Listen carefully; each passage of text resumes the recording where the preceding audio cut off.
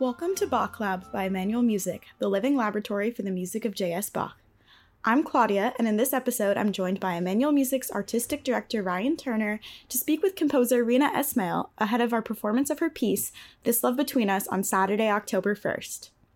Reena shares about her style of composition that includes both Western and Indian classical music traditions, how her piece, This Love Between Us, came to be, and how her work brings people together across cultures.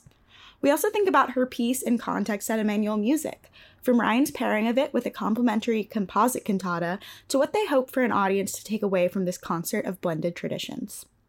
Don't miss This Love Between Us at Emmanuel Music on Saturday, October 1st at 7:30 p.m.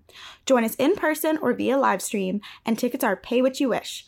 Learn more at emmanuelmusic.org.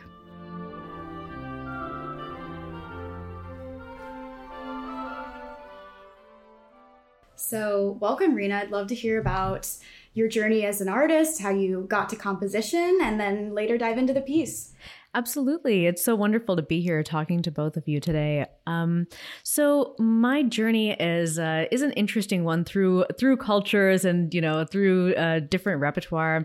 I grew up studying Western classical music. I was a pianist, and of course I played a lot of Bach. I was thinking about, since the fact that this is Bach Lab, I thought I'd tell the story about how when I was really young and I really started playing piano seriously, I remember the first time I got to the end of a fugue of the well-tempered clavier.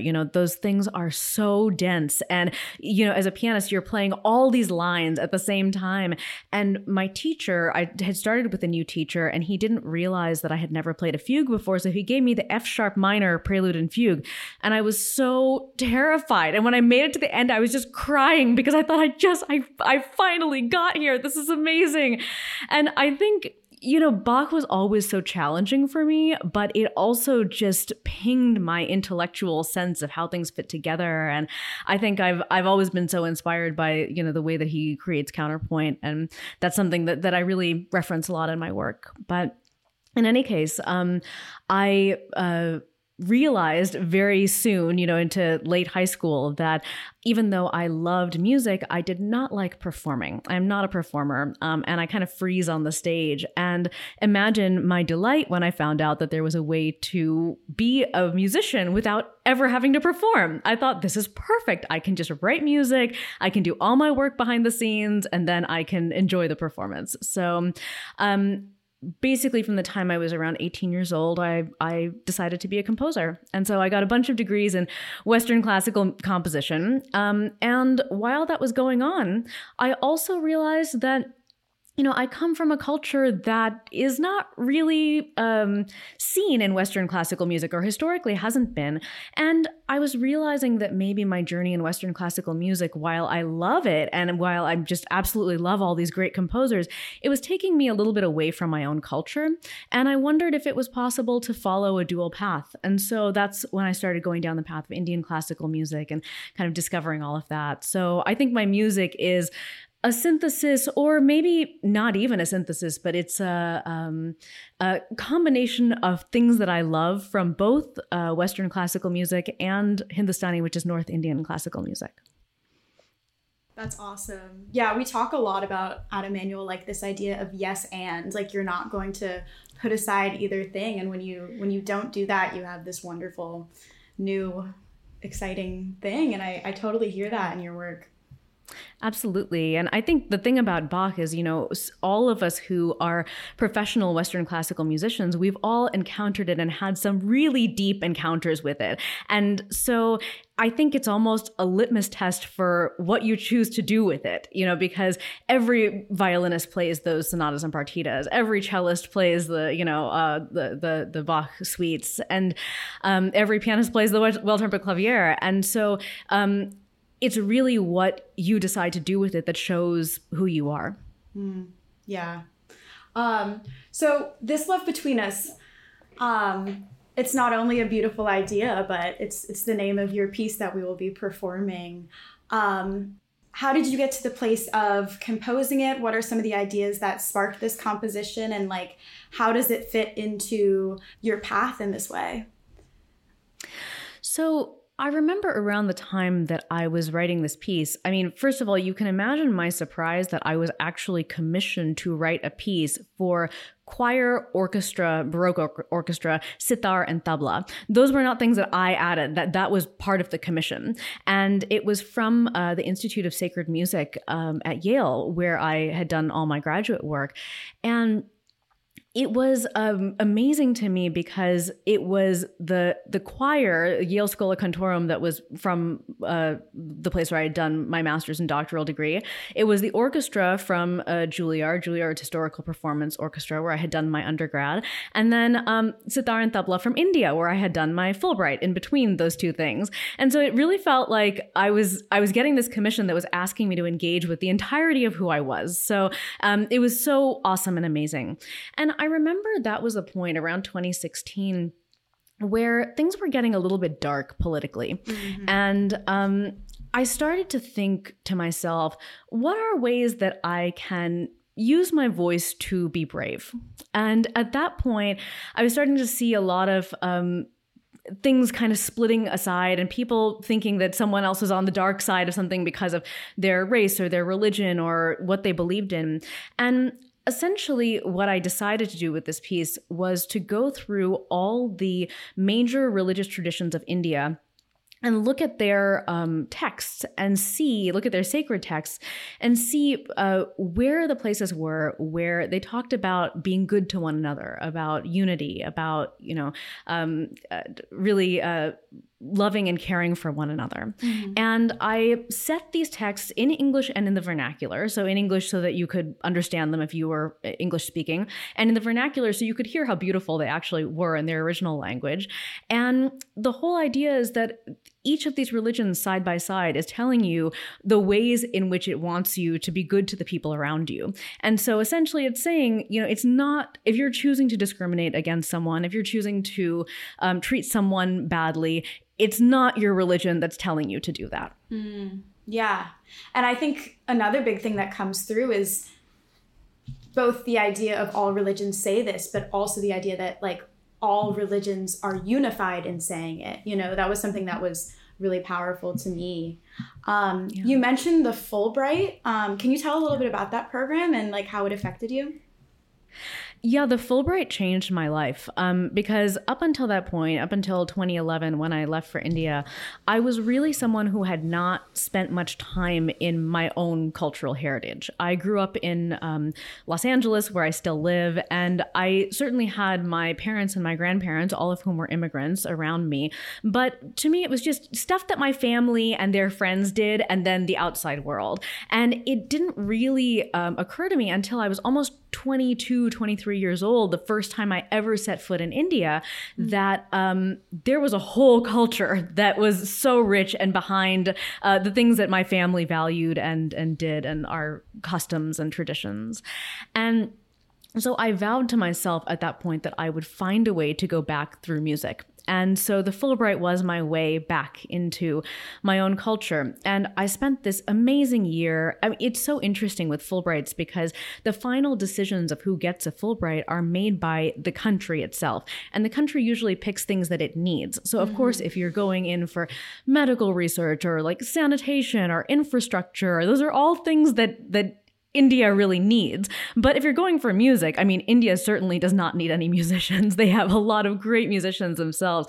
So I felt very lucky to be entering that world and spending a year in India through the lens of music. And so basically, I lived in New Delhi and I would travel all over India to these different music festivals. I'd meet everyone from people who were just local musicians who played in their own towns to major international superstars. And I got to actually see Hindustani music in its own cultural setting, which I think for me changed so much because I wasn't studying Indian music through the lens of being a Western classical musician. I was just an Indian girl in India studying Indian classical music. And that just direct connection to my own culture felt so amazing to me. That's so wonderful. I'm curious, going back to the composition of the piece, it was a commission, and you did say that you were given the instrumentation, but something that's really interesting and I want to highlight is also the instrumentation for the Bach Magnificat, but also with those traditional Indian instruments. Was that an intentional choice, or how does that tie in? Yeah, actually, that was the other piece that was going to be on the concert. And it's fascinating because I did not know Magnificat at all up until that point. Like I said, I was a pianist, so I didn't know a lot of these big, large ensemble works. But I've now gotten to know Magnificat so well because this Love Between Us, of course, is always paired with it because of this instrumentation. I think, to me, one of the most interesting points of resonance is the fact that Indian instruments and Baroque, like early music instruments, have a lot of the same qualities about them. So there's this kind of warmth, there's a little bit of that kind of fuzzy buzziness to about them, you know, the way that a harpsichord is. You can imagine a sitar has a kind of similar sound, and the drums are all made of, you know, animal skin. It's not they're not synthetic because they're older instruments, and so you have a really similar sound world. And even the bowed string instruments have this kind of individuality about them because they're too old to be standardized. And so there are, you know, parts of them that work better than others, but then you get this real individuality. And I think it's the case for Western classical instruments too. So it's really amazing to think about the pairing with period instruments and Indian classical instruments, and how similar those sound worlds and aesthetics are. And also, I guess, to a certain extent, how similar the traditions might have been, because this was the point in Western classical music where we were still ornamenting freely and improvising, and even if things were written down, we were playing it with the spirit of improvisation. And certainly education in early music is an education of understanding how to make use of things like realizing figured bass for continuo players, or learning different ornamentation. And that is probably as similar as Western music will get to Hindustani classical tradition. And so I just loved seeing that point of overlap. Yeah, it's such an interesting example of, you know, now with like this globalized world, things are coming together that, you know, evolved similarly but in different places, and like being able to explore all of that is so cool. I know, like in the Christianity movement, that was where that particular point stuck out, because the sitar is so, I mean, it's like unison with the Baroque strings, right? It's such an interesting, like you say, like sonic world. Ryan, do you have any thoughts about this as leader of an ensemble that does Bach but on contemporary instruments? Well, I think one of the most incredible things about Reena's piece is that I'm finding the similarities between Bach and non-Western music in a way that I didn't anticipate, and that being the sort of living in one affect is the best way I can put it, and having the patience to live within that affect. And I think specifically of the last two movements, the Jainism and Islam, especially Islam at the end. And I have to say, Reena, the thing that I love about the piece is the way it ends with such a meditative quality that you said no to the big ending, as it were. But this idea of living in an affect, and that the patience it takes to do that. And I think it's something we can learn from the Hindustani classical musical tradition, is patience. Because, and I think it's going to be for our audience as well, to not have the big finish for a concert, and how to just to be in that moment, to sit patiently, to be meditative and absorb oneself in the sounds and the message, and the sort of the mantra that keeps repeating about concentrate on the light, and how the repetition of that, just like it would be the repetition of any Baroque gesture or a fugue, is the thing that sort of sinks deeper and deeper. So, Reena, you talked about the colors and similarities of period instruments. And of course, we have Esmail. We play on modern instruments, but I also consider us historically informed, because so many of our players play period instruments as well, and are stylistically informed by what was possible on those instruments and how do we apply it to modern instruments. And and you've written the piece that could be done with either. And I'm curious to hear what you think are the differences, because I assume, I mean, it's been recorded on both sets of instruments, and what your thoughts are on the differences and similarities and what each brings to it in terms of color, specifically in the way that the modern instruments interact with the sitar and tabla. Yeah, I mean, I actually think this is even a broader point about my music is that, there are some composers who want their music done a very, very specific way, and they have just a really clear idea of exactly how they want something to sound. With me, I almost consider what I write just an offering to see what someone is going to give back to me. And I think I learned so much about what a group of people or a single artist or an orchestra or a choir can do based on how I'm hearing them interpret my music. And so I think with the Baroque setup, certainly there is continuity of sound that is really similar, but there's also a kind of how can I say this? I guess I'll say it the other way is that with modern instruments, there's a little bit more presence. And I think there can be a little bit more of a driver or a motor under the piece, especially like you were saying in Movement 6, having heard it done both on Baroque and on modern instruments. On the older instruments, there's kind of just a lilt about it. And with modern instruments, there's this drive that goes all the way through the piece. And then, of course, it's interesting because the sixth movement is also arranged in a version for piano as well. And that version, there's a recording where someone is singing the sitar part, an Indian classical singer. And so I just think I like my music to be malleable because it teaches me so much about what the possibilities are. Yeah. Yeah, I noticed when I was watching recordings of this, there's even the opportunity for, the soloist to sing in the Indian classical versus the Western classical way. And I thought that was just another, again, like one of those yes ands. Like, it's interesting. You're so welcome to that because it just gives more art for there to be, Absolutely, because I think when you're working across styles, you're also building a kind of a community, because I've noticed even with this piece, there used to be only two people who could play this piece, which were the sitar and tabla player who played it at the premiere.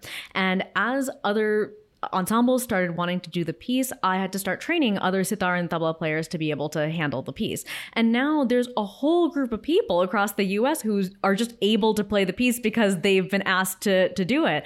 And I kind of think that a lot of times people will cross into a different genre when there's a venue for them to do that. And so I love the idea that there are people that I can call on to play my new work who have already engaged with a piece like this, and who know how to follow a conductor, but they play an Indian classical instrument. So I think that's also part of what I love, is working on the Indian side to ask them to enter the world of Western classical music. Yeah. You mentioned that, this is a piece that's forged cross-cultural connections, and that's just one example. Do you want to talk a little bit on that? Yeah, it's amazing because I think, when people ask me what I do or what I do as a composer, I always think of myself as a creator of systems or environments. So I create this environment, I decide who's going to be there, and I can kind of decide how they're going to interact with one another.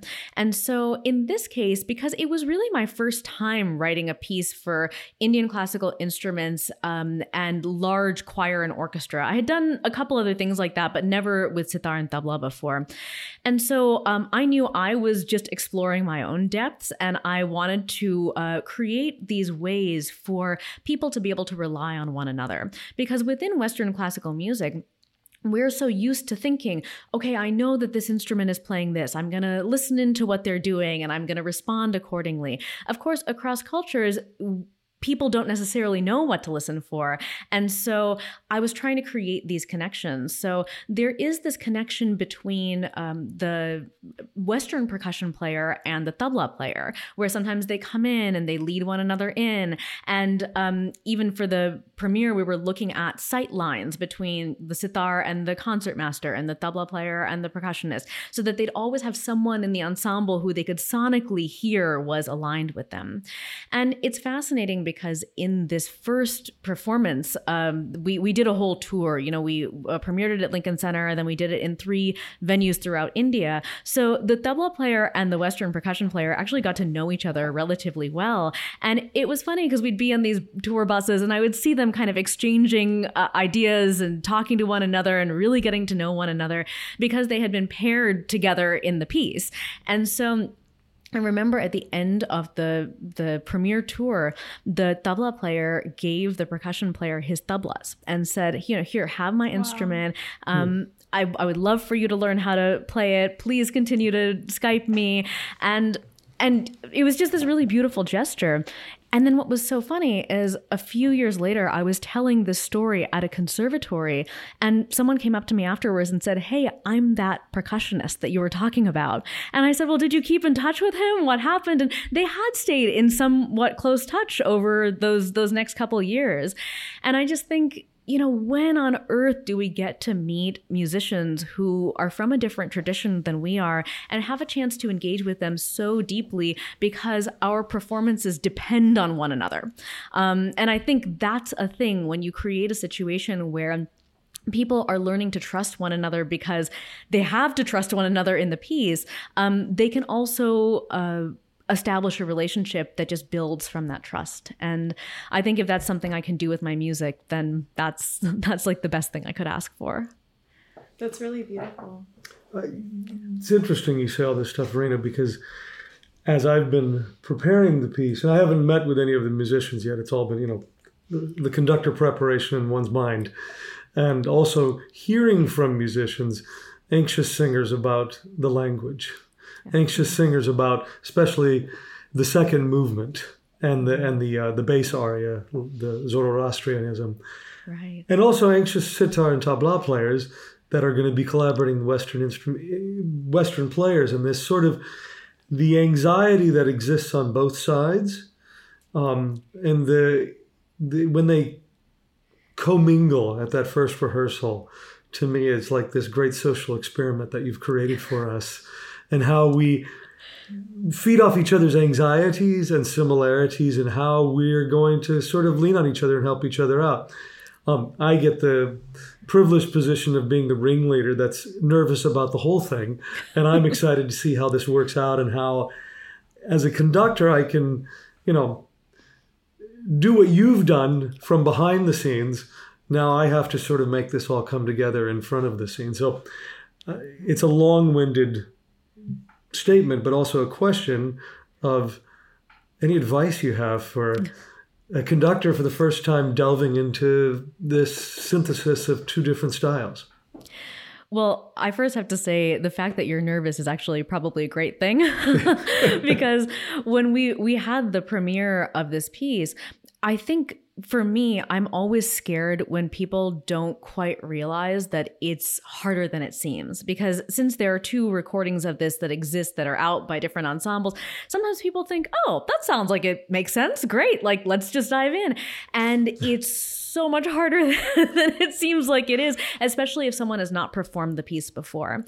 And so I remember when I was first working with the initial musicians, I had wanted a lot of rehearsal time, but the schedule just didn't necessarily support it. So I remember I went to the sitar and tabla player and I Skyped with them in India and I said, hey, can I, help you work on your parts? Can I do any of this? And they were like, no, we're fine. We're professionals. We totally have this. I was like, okay, great. Then I went to the Western ensemble and I was like, can we schedule maybe a couple more rehearsals just to make sure that the sitar and tabla player are comfortable when they work with an orchestra for the first time? And, they were like, no, we're totally fine. We have this down. And I remember going to that first rehearsal and just seeing both parties think, oh my gosh, how are we going to make this work? This is so much more than we had bargained for. And I think that moment of panic and terror, again, is the moment that makes you have to rely on one another. And especially at that time when we didn't have the recording, truly what happened was that I would sit with the sitar and tabla player and I would just sing the sitar parts to the conductor so that the sitar player could hear what his parts were, and the conductor could also hear, okay, this is how this all fits in. And so back when we were putting it together, I remember it was like, oh, you could bring the Indian musicians this far to the edge of their conception of Western classical music, and vice versa. You could bring the Western classical musicians just to this far to their conception of Indian classical music. And then whatever that gap was in the middle, I was filling in that gap. And now I think what fills in that gap is the recordings of the pieces, because everyone's able to kind of hear it and know how it's supposed to sound and then work their way backward from that sound into what their part is. But I will say that collaboration and true collaboration always just takes time. And I know that in our Western concert world, sometimes we have these really tight rehearsal schedules, and we can do excellent things on tight rehearsal schedules just because we all have a very similar context and training. But the minute that someone doesn't come from that training, the amount of time it takes to kind of acclimatize someone and make them feel comfortable, especially if they're from a really different tradition, is always more than you would expect. But I also find that when people really want to dive in and really want to learn and grow with one another, it happens really quickly. Once they realize what needs to happen, they can always just work towards it. That's a really interesting perspective. And I'm sure the rehearsals are going to be like challenging in the best way, challenging when you learn something new. Exactly. I'm curious a little bit about the content of This Love Between Us. You've mentioned it's different religions that are prevalent in India. Where did you come to that frame of where are these religions coming from, like in your experiences, and how did you decide the specific content of the pieces? Yeah, absolutely. So I was trying to figure out which religions made sense to include, and especially since it was sitar and tabla, it was a collaboration between Indian and Western classical musicians, I wanted it to reflect the major religious traditions of India. So I literally went on census data. And so the top 6 religions that have the most people in India who practice that religion were... I just went ahead and represented all of them. And the one that was actually really small that I felt that I also needed to represent was Zoroastrianism.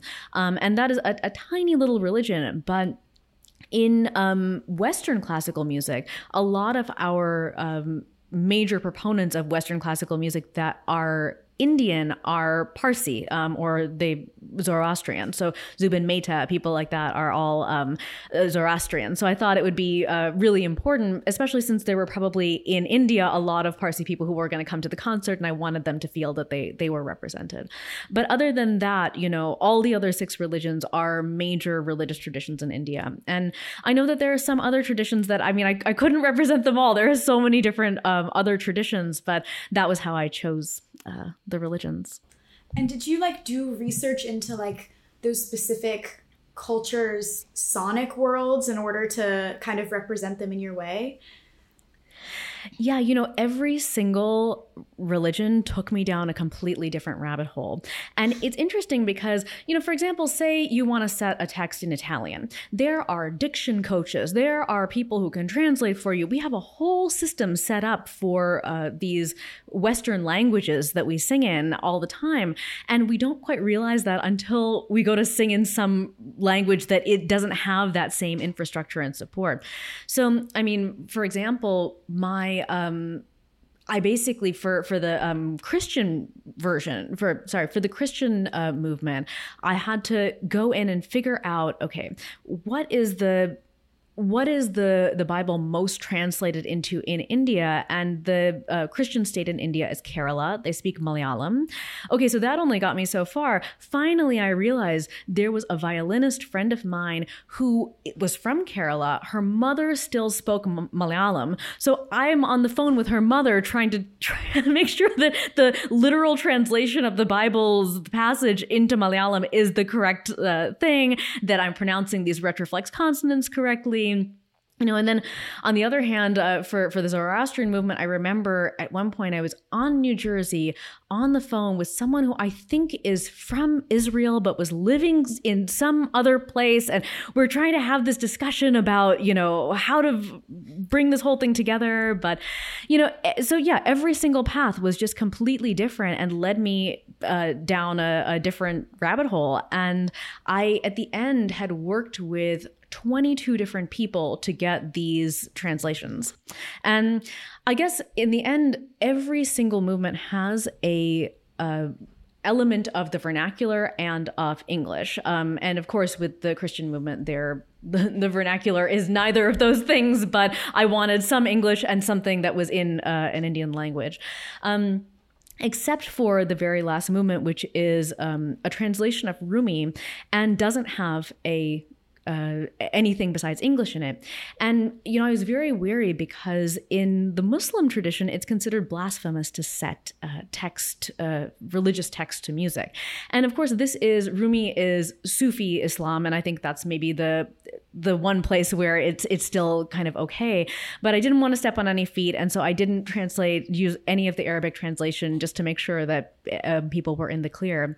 And I think in Western classical music, we come from this tradition that everyone completely feels that it's fine to set anything. We can set the Mass to music. We can set just any part of the Bible to music, and that's considered uplifting the text. It's not the case in every religion. So I wanted to try to be respectful of that. Yeah, this is almost like an anthropological effort. It's really cool. Yeah.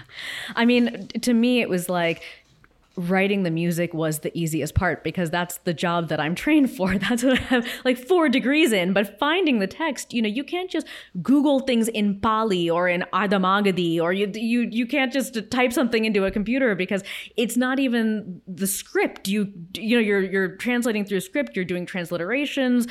It's so hard to find things without going through people. But I think that's the point, right? Is that we have to depend on one another to increase our true understanding of the way that something presents itself in the world. And so I certainly put myself in the hands of so many people who led me in these directions. Yeah. I'd love to pivot a little bit to this piece as it relates to our upcoming concert. I'm curious, Ryan, what was the process of deciding to program it? What is it being paired with? How did you encounter this piece? Well, the first time I encountered this piece was actually through another piece of Reena's that we did last year. The Emmanuel Church does this service on the winter solstice, and the longest night of the year, December 21st. Every year they call it the Blue Christmas service. And we're always looking for new and different texts to set. And a colleague of mine who is actually our artistic operations person right now, Brad Dumont, tipped me off to a piece of yours, Reena, even after all this time, which is a setting of the Persian poet Hafiz in a translation. And that was my first introduction to your music. This was last December. And as often is the case with me, when I learn about a new composer, then I suddenly get really excited. I do an incredibly deep dive and sort of became as knowledgeable as I could and listened to a ton of your stuff. And when I came across this work, obviously it resonated with me immensely. We had just, in fact, so this was December 21st, and I listened to the recording of This Love Between Us, I think on December 23rd. And I think it was less than a week before that we had performed the Bach Magnificat. So wow. I had the sounds of the Bach Magnificat in my ear, listening to your piece, knowing this was something that would be of interest, and then racked my brain about, okay, we just did the Bach Magnificat. So what do I pair with this piece? And as I looked at those texts, I thought, you know what? Bach does this same thing in his own way. And if you look at the complete oeuvre of cantatas of Bach, there's a lot of discussion about love of one's neighbor. Mm-hmm. There's not really one cantata that talks about it throughout the entire cantata. And the work for me that anchored it is Cantata 77, Du sollst Gott deinen Herrn lieben, which is, thou shalt love the Lord God with all your heart and all your soul, and love your neighbor as yourself. And it's the new commandment.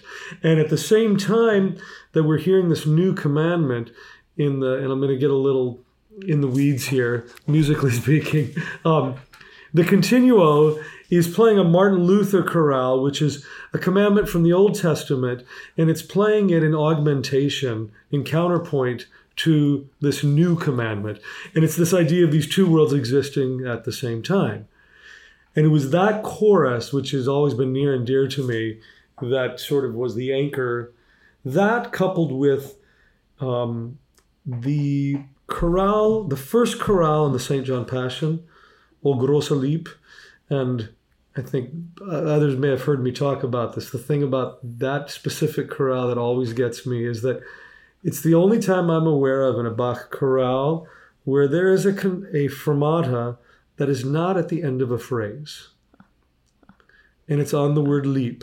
O große Lieb. In the first chorale, we stop on the word love. And to me, that's Bach's message from the very beginning, is to make sure we get it. Oh, great love.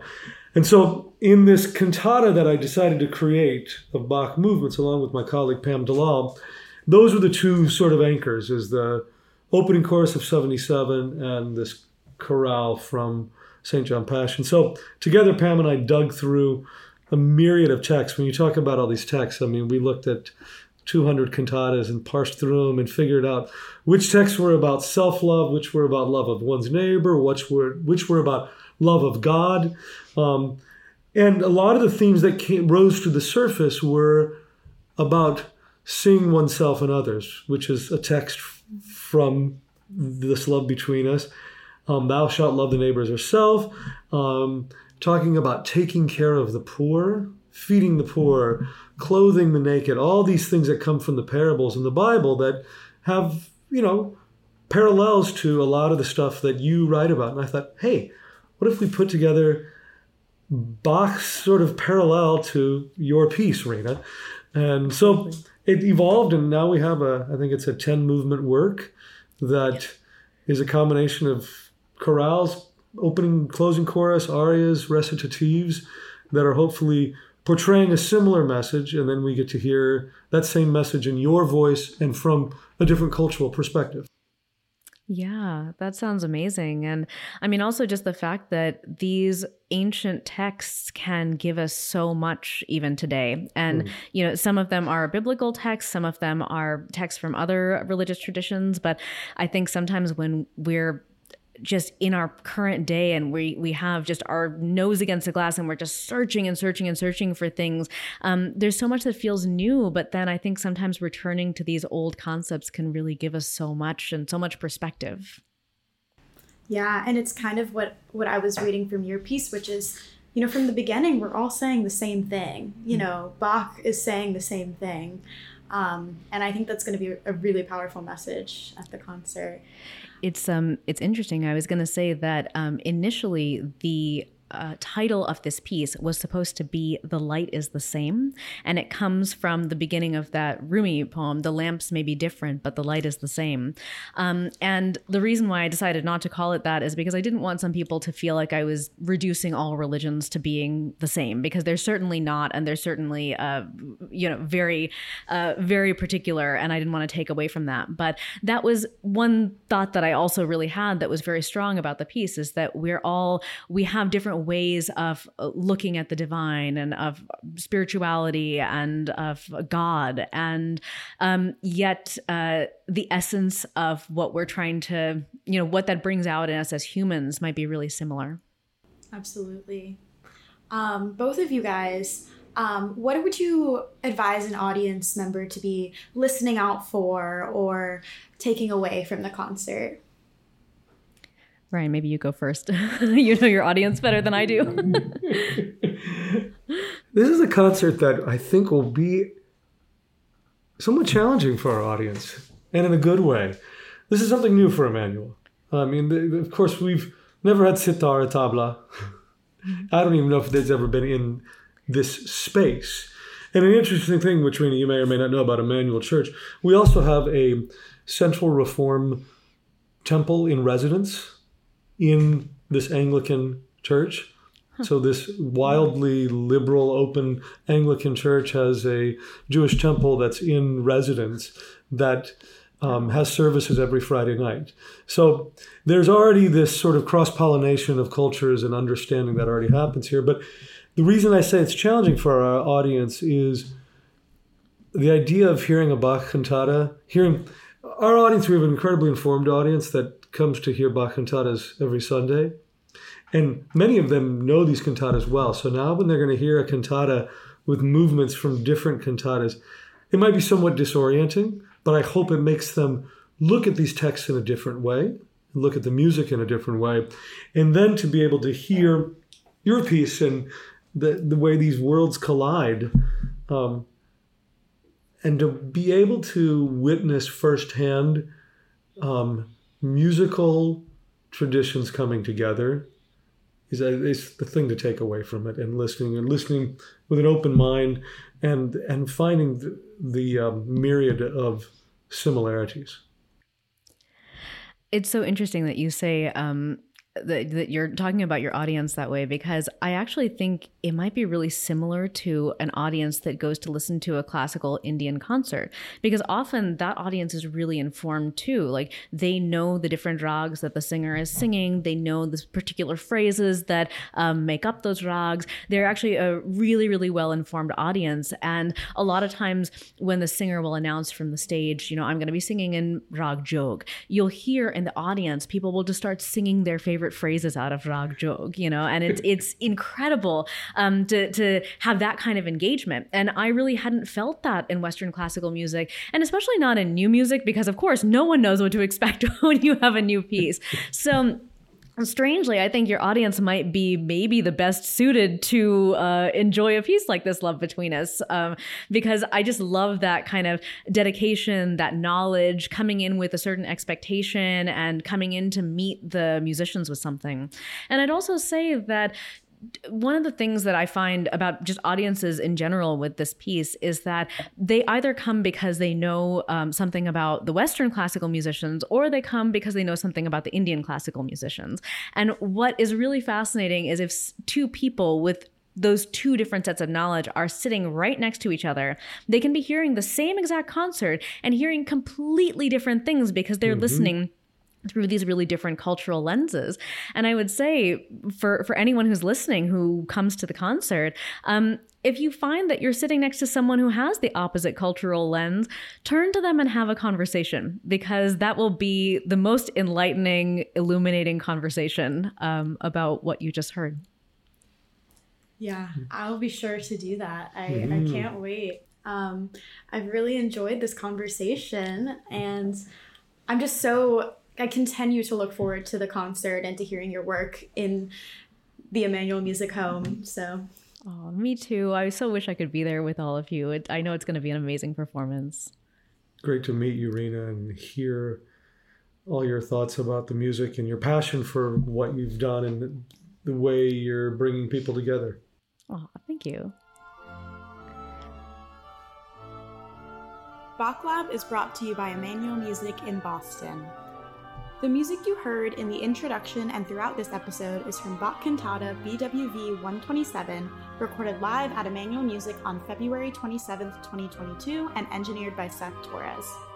I'm Claudia Dorian, host and producer of this podcast. Visit EsmailMusic.org to learn more about us and explore our exciting 53rd season. Thanks for listening.